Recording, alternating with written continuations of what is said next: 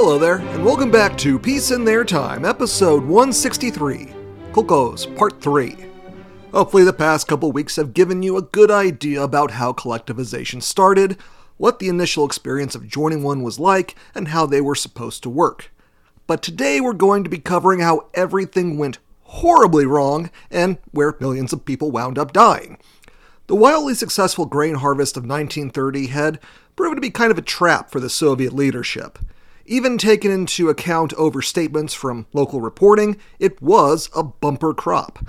The trouble was that the communists gambled that it would happen again the next year, but the overstatement in reporting had meant that the 1930 harvest had been over-requisitioned, which meant that the peasants both suffered from shortages of seed to plant the next crop, and also were demoralized and not terribly interested in going above and beyond with the next harvest, since it had been made abundantly clear that more of their crop would just be requisitioned. The USSR's 1931 harvest immediately demonstrated the folly and excessive and increasingly desperate grain collection which had been occurring for the past 3 years. Where the 1930 harvest produced in actuality some 73 to 77 million tons of grain, the one for 1931 produced between 57 to 65 million tops. Not only a significant decrease, but that numerical range is a good indicator that officials really weren't sure how much was actually being harvested, what with the Kolkhoz peasants acting collectively to hide as much grain as they could, or in many cases neglecting the collective land entirely and focusing on their tiny personal plots. Mikoyan, who was in charge of internal as well as external trade, was despondent, as predictions had been made that the harvest would be slightly better than 1930. Communist leadership approached everything as an industrial problem, where success could be built on success, but farming doesn't really work that way. At the end of October 1931, he admitted to the Central Committee that they had awaited the harvest with rainbow perspectives. The reality certainly dashed those rainbows, which went to show just how inexperienced the communists were with agriculture. I harped a lot on it in covering the CPC last miniseries, but the communist ranks were disproportionately drawn from the cities, and at every level there was widespread ignorance about how farming operations worked and the conditions required for them to make consistent deliveries of foodstuffs. Overprocurement and drought, though, had defied the assessments coming out of Moscow. Stalin refused to cut back on exports, which is why the 1931 grain export total matched the previous year, despite being a disastrously bad harvest. What is even more tragic is that by 1931, the world was gripped by the Great Depression, so food prices had cratered, and the Soviet government wasn't even getting all that much from the exports when compared to the grain prices of years previous. While Stalin lowered the quotas of areas hit by the drought, he raised them in areas that had not. This was the point where the entire system of procurement began to break down. With colossal amounts of food getting exported and the countryside's production in a shortfall, food became scarce all over the country. The peasants, meanwhile, didn't want to sell to the government, as 100 kilograms, or around 220 pounds of grain, went for only 5.5 rubles on the state market. Meanwhile, on the limited open markets, the desperate urban dwellers drove the price up to over 61 rubles for the same amount. It just made sense to withhold from the collectors. The state agents handling the requisitions, though, turned desperate and began grabbing up every bit of food they could. Stalin ominously blamed the reluctance on a dangerous kulak mentality. Despite the harvests in Ukraine and the North Caucasus being unspectacular, those regions bore much of the brunt of requisitions on account of not enduring as bad a drought as regions to the east and north during 1931. On account of Ukraine being its own republic within the USSR, it had its own central committee to represent it, and the word coming out of Kiev was that they would almost immediately be facing total disaster if the collections were not stopped immediately. Moscow, though, didn't listen, and Mikoyan deluded himself into predicting that things would turn around in 1932, and procurement levels would be higher than ever once the drought had passed. It was not long before he was dissuaded from his optimistic thinking. Reports started filtering in about hundreds of thousands of hungry peasants leaving the Kolkhoz and heading to the cities to try and scavenge some food. It got bad enough, fast enough, that in early 1932, some grain had to be sent back to the countryside. Not enough to stop what was coming, of course. But even to Mikoyan, it was clear by early 1932 that they could only look forward to more shortfalls, as the harvest for that year was bound to be disastrous. The situation was serious enough that the rule to collectivize livestock was canceled on March 26th in an effort to entice peasants to stay on the Kolkhoz. But it was too late to save the livestock of Soviet agriculture. By the end of 1932, the farm animal population was completely crippled and would take a generation or more to recover. I've mentioned several times the culling of livestock by the peasants to avoid having them turned over to state control, and the statistics are startling. The number of horses dropped by 15.3 million, or 47% of the 1929 totals. Cattle was reduced by 24.7 million, and 42%. Sheep and goats fell by 69.8 million, 65%. Finally, the number of pigs fell by 9.5 million, a 49% decrease. These are apocalyptic figures and represent a catastrophic loss in the variety of the Soviet diet, in addition to a loss of useful animals on farms that were only fitfully becoming mechanized. A party boss in Ukraine reported to Moscow that a quarter of the republic's horses were dead and the remainder were in terrible health, hardly useful for farm work. The timing of the food crisis could not have been more inopportune. The first waves of new heavy industries were just coming online, and the food shortages threatened everything they had sacrificed for. After all, workers couldn't man the new factories if they were starving. Stockpiles of food in the USSR amounted to maybe a month of consumption by spring, and on May 23rd, Kubyshev was advising that even the favorable rations allotted to Communist Party members be slashed. This was not accepted, but rations to the Red Army were cut by 16%, and grain imports from Persia were authorized. Molotov reported on May 26th that the situation in Ukraine was even worse than the bosses in Moscow had realized, and Stalin authorized tens of thousands of tons of seed grain to be released from the national reserves and sent to the Western republics. These authorizations would rise to over 1.25 million tons of seed grain across the whole Union, a clear sign of how the farms had been starved of the means to sustain themselves. On June 26th, Stalin finally authorized sharp reductions in the export of grain, dropping from 5 million to 1.75 million tons in 1932. This, however, did not lead to any relief to the peasants. The harvests of 1932 saw no recovery from the year previous, and in fact, overall, things just got a lot worse, with the total amount of grain coming in at 50 to 60 million, approaching the catastrophic levels last seen back in 1921. Again, the wide range of the numbers is a result of the official reporting being horrendously unreliable, which highlights how Moscow is making many of its decisions based on faulty data, which in turn demonstrates the unscrupulous bureaucratic culture among the lower and middle rungs that have been created by the mad dash of the 5-year plan. The shortfalls did not stop state officials from collecting the same disastrous amounts of grain in 1932, though, and when the Ukrainian party bosses protested, Molotov and Kaganovich were deployed in early July to personally ensure that collection efforts were maintained. Those two guys kind of formed the Politburo's duo when it came to working in Ukraine. The Ukrainian party bosses pled that communities were already starving despite the harvest just coming in, but Stalin's lieutenants overruled them. By then, the empty harvest engineered by the regime was already in full swing, and it would prove to be massively disruptive to the entire collectivization effort, as farmers simply left their villages in a desperate search for food. Stalin spent the summer of 1932 vacationing in Sochi, the premier Soviet resort town along the Black Sea just to the northwest of Georgia.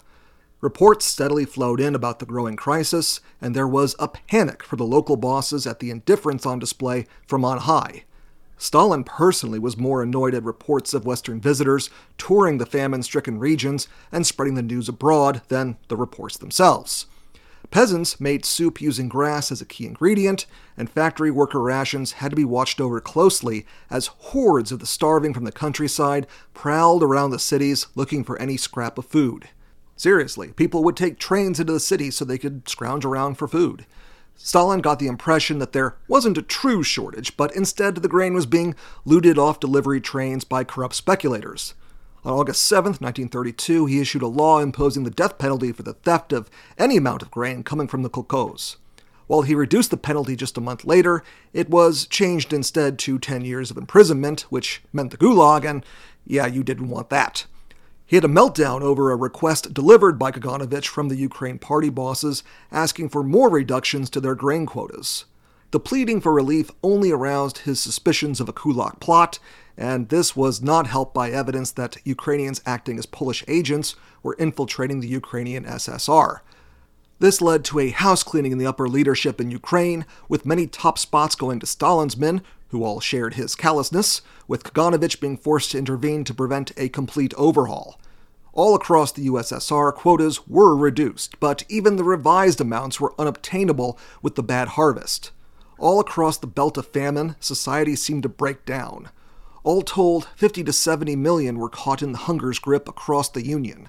By spring 1933, the OGPU was reporting that it had intercepted 200,000 people roaming the country looking for food. Corpses were scattered everywhere, on the roads, in the fields, even the pitiless open steppes, where they might have just wandered into to put themselves out of their misery all the more quickly. Small animals, yes, including cats and dogs, were hunted relentlessly, and the old horror of 1921 of graveyards being raided for fresh meat made a repeat historical appearance. In Kazakhstan, 2 million people fled the Kolkhoz, and heads of livestock had dropped there from 40 million 3 years previously to just 6 million. Almost 1.5 million people in that SSR would die in the famines, against a total population of 6.5 million. Ukraine, far and away the most famous area of famine in the West, but in reality only a piece of the hideous puzzle, saw 3.5 million die against a total population of 33. It was during this desperate time that the mass cullings of livestock really took off, and again, Kazakhstan led the way in misery per capita. 1 million camels were used as draft animals in that SSR, and their numbers dwindled down to less than 75,000 after the famine. The vast herds of sheep that had always been the backbone of their pastoral economy sunk from 22 million heads to 1.7. The catastrophe was so complete that when restrictions on owning private livestock were relaxed across the Union, Kazakhstan got special rules that allowed for much more private ownership in a bid to replenish the numbers. Between 5 and 7 million people would die in the famine, with another 10 million enduring privation so bad that they nearly died. As you might imagine, this did not help the stability of the food supply for the cities, and in 1932, and then again in 1933, even less food was made available to urbanites, and the leadership in Moscow was forced to return a third of what it collected in 1933 back to the countryside in order to try and prevent a complete societal collapse there. But even with some amount of grain having to be sent back thanks to the famine being well underway by 1932, the Soviet government was not about to back down from the requisitioning. Keep in mind that collectivization was occurring at the same time as the rapid industrialization campaign. The entirety of the Soviet leadership was fully mobilized and working under virtually wartime conditions, and the agricultural sector wasn't the only one in the midst of a radical transformation at the cost of intense human misery. Men like Molotov, Kaganovich, and Ordzhonikidze weren't about to back down now that they were actually executing what they had all dreamed about. The USSR was ringed by enemies, and economic independence was the only way to defend against them. They had all been forced to act brutally in the past, and they weren't going to flinch now that the moment of truth had arrived. Contrary to the belief of many outside commentators, the famine was not an engineered one, and in fact, part of the reason it got so bad was because central leadership wanted to believe the procurement reports it was receiving, and then when the obvious could no longer be ignored, they were intensely embarrassed at the failure of policies they had genuinely believed in. Because make no mistake, while I'm focusing on the increase of state power at the expense of the peasantry as a big theme of collectivization, you should also keep in mind that the men enforcing all this were working under a grander plan than just, smack around the peasantry. They believed that the new institutions they were creating were both morally superior and would prove to be more beneficial in the long run for average people. Accusations of cynicism and hypocrisy among the Soviet leadership are founded on the ad hoc decisions and numerous compromises those leaders were forced to make as they transformed the USSR's agricultural and industrial sectors simultaneously over just a few years. The procurement quotas were undeniably brutal, but for the sake of industrialization, the communists believed they could stretch their resources and play a dangerous game for the few years of breakneck effort needed to get a modernized economy going. They acted optimistically, but the weather doesn't run off optimism. And when the crops failed, the entire apparatus of the state was in such a frenzy across the board that it was impossible to pause and adjust for the crisis. There was only forward, regardless of the cost. Added on top of that frenzy was the fact that the state wasn't equipped to handle collectivization in the first place, and the constant pressure to procure grain meant that patient evaluations and calibrations of what worked and what didn't were out of the question. It was a storm of activity and change that humanity had never seen before, never even conceived of before, really. And thanks to the export policies, by 1932 there wasn't sufficient grain in reserve to prevent the famine. A sufficient reduction in procurements to prevent the famine in the countryside would ensure one in the cities, where, like in the Civil War, there would be millions of urbanites fleeing out into the country looking for food, which was unacceptable on a lot of levels. What should have been done was Stalin should have swallowed his pride and forgone the international propaganda benefits of his policies by purchasing grain on the foreign markets and importing it, if only for a year or two.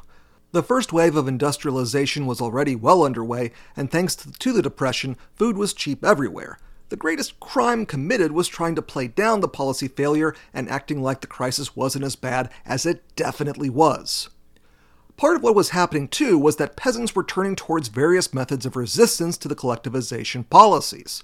I've discussed in the past 2 episodes various means by which the peasants carried this out, how some in the Kolkhoz actively neglected their responsibilities, while during the anti-religion campaigns, peasants turned towards that persecuted faith as a bulwark against the encroaching state. There were other expressions of resistance as well, though. The Kolkhozan villages were rife with tensions that were made all the worse by anonymous threats being made in the thousands.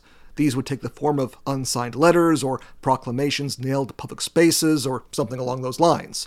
They would promise retribution and violence to the communists operating in the countryside. One example was a 25,000er who was passed a note that if he carried on stumping for the party, he was going to get thrown in a river. In rarer but more extreme examples, there were calls for outright rebellion. While anti-state activity never reached the levels seen in 1920 and 21, they did indicate the mood of much of the peasantry. They also went hand-in-hand with the direction of collectivization, spiking during the forced drives onto the Kolkhoz in early 1930, then slackening off, then picking back up again in 1931 and 32. Far more tangible were individual acts of violence. Keep in mind that the on-the-spot state officials, like those running the Kolkhoz, were every bit as local as the people they managed. They lived in the same villages and drank in the same watering holes. It was a favorite tactic to wait for nightfall, break out a knife or shotgun, and ambush an unsuspecting communist. Or if everybody in town was out drinking, then get the offending officials so boozed up that they could be provoked into a fight, or at least the crowd could plausibly say that the official had started one. There were also instances of lynchings and outright disappearances as well. Arson was also a popular tool of resistance, as the primitive construction of buildings in the Soviet countryside was very conducive for things catching on fire. And no, there wasn't a lot of firefighting equipment on hand, so when something lit up, it typically stayed that way until it burned itself out. Peasant homes and storage facilities were usually huts and shacks, and it was hard to pin down what might have started a blaze once it got going. In this manner especially, state officials were left in a state of fear of the peasants. Never knew when you'd be sleeping and if your house might catch on fire mysteriously. All this was also a danger to peasants who opted to join with the Kolkhoz and try to make the best of it. Those who decided to work with the state were targeted for retribution, making the local conflicts oftentimes peasant on peasant in nature. Out of the around 30,000 collective farms in existence in 1931, fully 10,000 had reported some form of targeted violence against either communists or unaffiliated peasants working with them. Then there were the times, especially early on, when peasants got fed up and just rioted. While you can't really count a localized riot as a true uprising, especially since they usually burn themselves out quickly, they were a common expression of deep dissatisfaction. That they were usually confined to local villages or sub-provincial units was a direct result of the OGPU being very proactive in monitoring for organizations cropping up that might have been able to expand the anti-state struggle. The worst example was in the North Caucasus, where hundreds of villages and tens of thousands of peasants rose up against the authorities. Despite the scale of that uprising, there was little in the way of organization or leadership to really tie it together, demonstrating both the effectiveness of the OGPU and the sheer dislocation that peasant villages had endured in softening up their rural communities. Peasants who could also tried to leave entirely. Many kulaks who could liquidate their holdings before the state bore down on them took off for the regions east of the Urals to start new lives, before the state forced them to do that anyway. A small number on the borderlands tried to leave, with many attempting to travel west to Poland or south to Persia. Probably most worrisome to the Soviet leaders was direct sabotage. While I don't want to play into the paranoid fantasies of Stalin too deeply here, there was genuine action to disrupt the Kolkhoz. I mentioned a moment ago that arson was a common tactic. So too was the destruction of tools and equipment. And while Stalin's harsh decrees concerning food theft were dressed up as tackling a kulak plot, in reality theft was born out of desperation for food.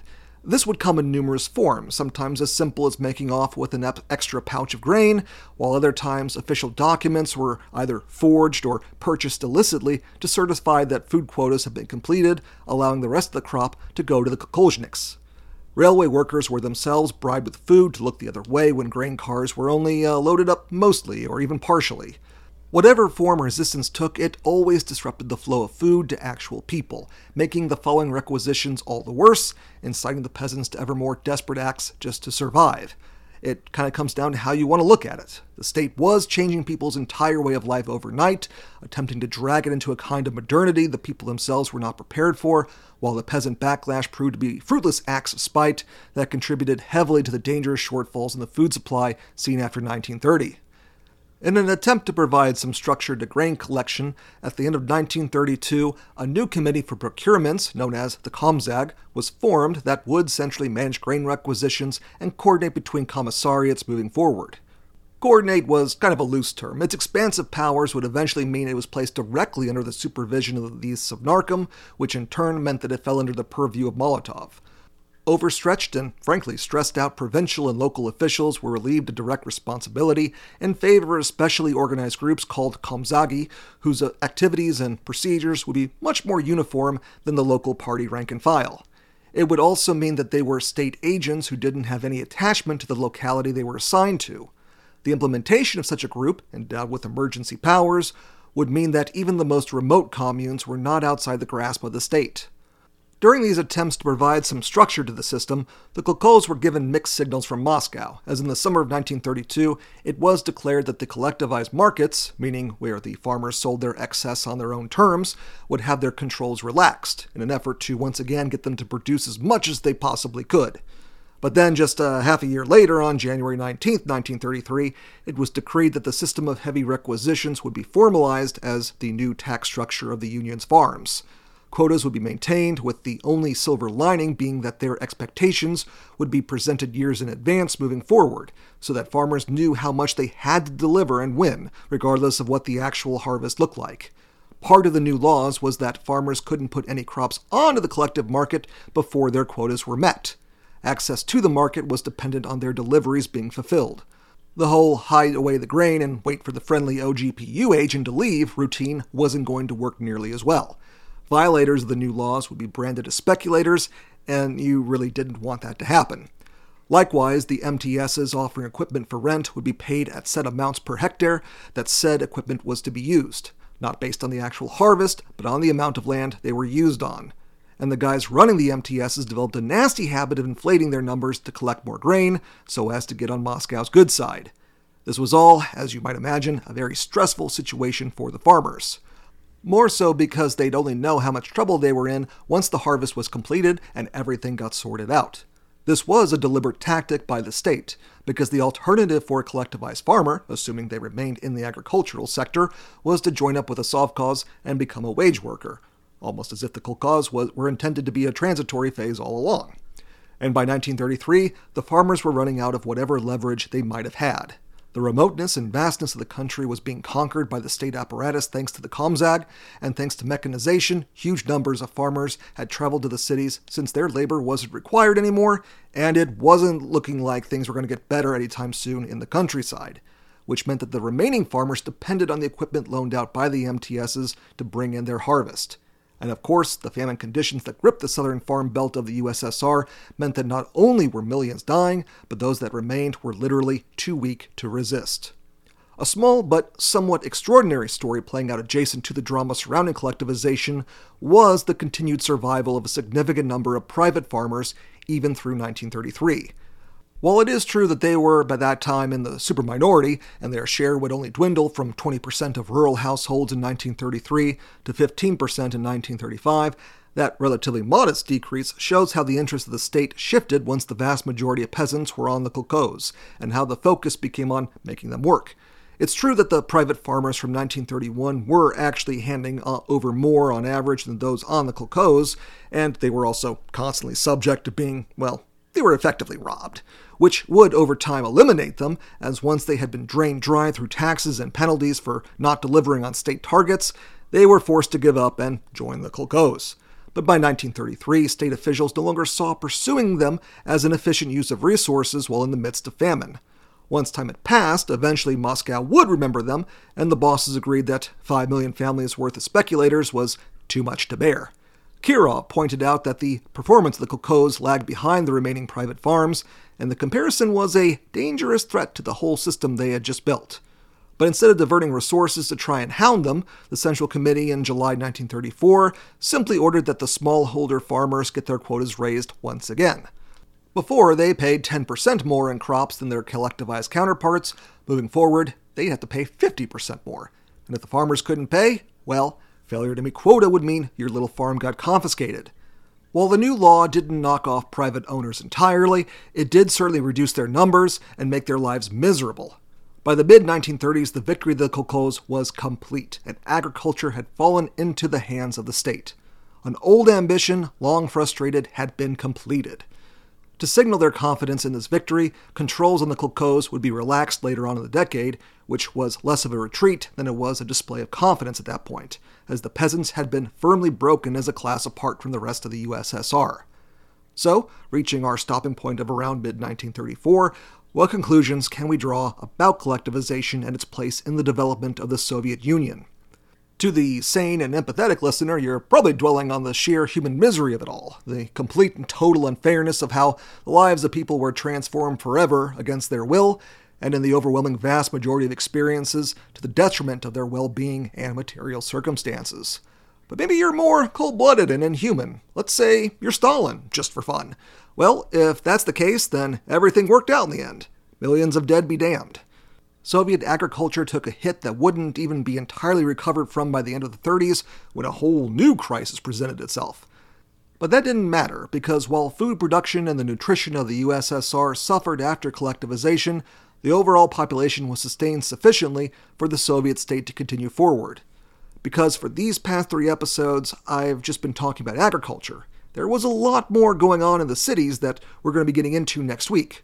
Industrialization was, if anything, even crazier and more seat of your pants than collectivization was.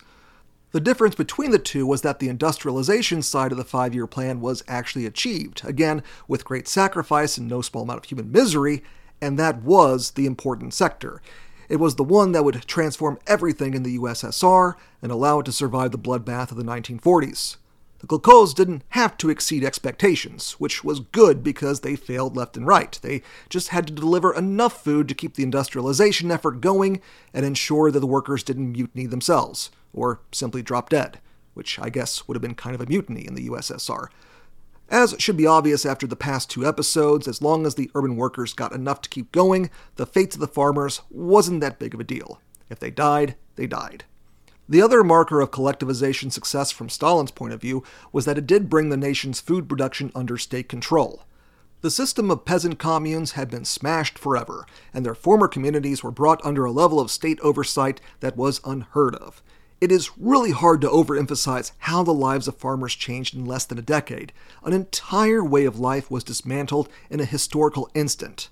You should take a moment to stop and consider the apprehension, fear, anger, and resentment that the farmers must have felt as they simply tried to survive under circumstances that they were so unfamiliar with and had not asked for in any single way. But then again, I say Stalinishly, this was the class of people that had kept itself apart from the rest of the nation.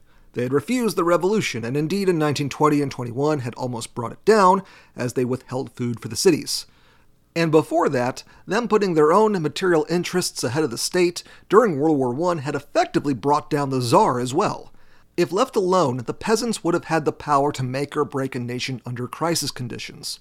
The communists understood that there would be some kind of counterattack against them from abroad, which could come from virtually any direction. Much of the point of the 5-year plan was to ensure the USSR could stand up to isolation and attacks from the outside. I now welcome you to imagine how long the Soviet state would have lasted in the dark days of 1941 and 42, when the Axis armies plunged all the way to the gates of Moscow and eventually occupied Stalingrad's Volga riverbank. It would certainly be an inconvenient time for uncollectivized private farmers to decide that they could get more bang for their buck if they withheld food supplies once again and wait for an opportune time to sell. Now, there is no excuse for the criminal lack of planning, foresight to the obvious consequences of collectivization, or the indifference to the massive famine. But the central goal of this podcast is to still examine why World War II played out the way that it did, and a key feature was that despite the body blows inflicted on it, the Soviet Union held its ground, when, say, the Tsarist Empire did not. In World War I, the Central Powers exerted far less pressure on the Russian Empire than the Axis did to the Soviets. The difference was that the Tsar ruled a state apparatus that was stunted and ineffectual, while the Communists had one that reached even into the most distant and remote countryside. The USSR was secure domestically in ways that its predecessor could never dream of. At the outset of this three-parter, I described the relationship between the Communists and the peasants as mutually suspicious and hostile. The Communists identified that such a state of affairs couldn't go on and treated it with the seriousness of a war, and the battles in the countryside became virtually a second civil war.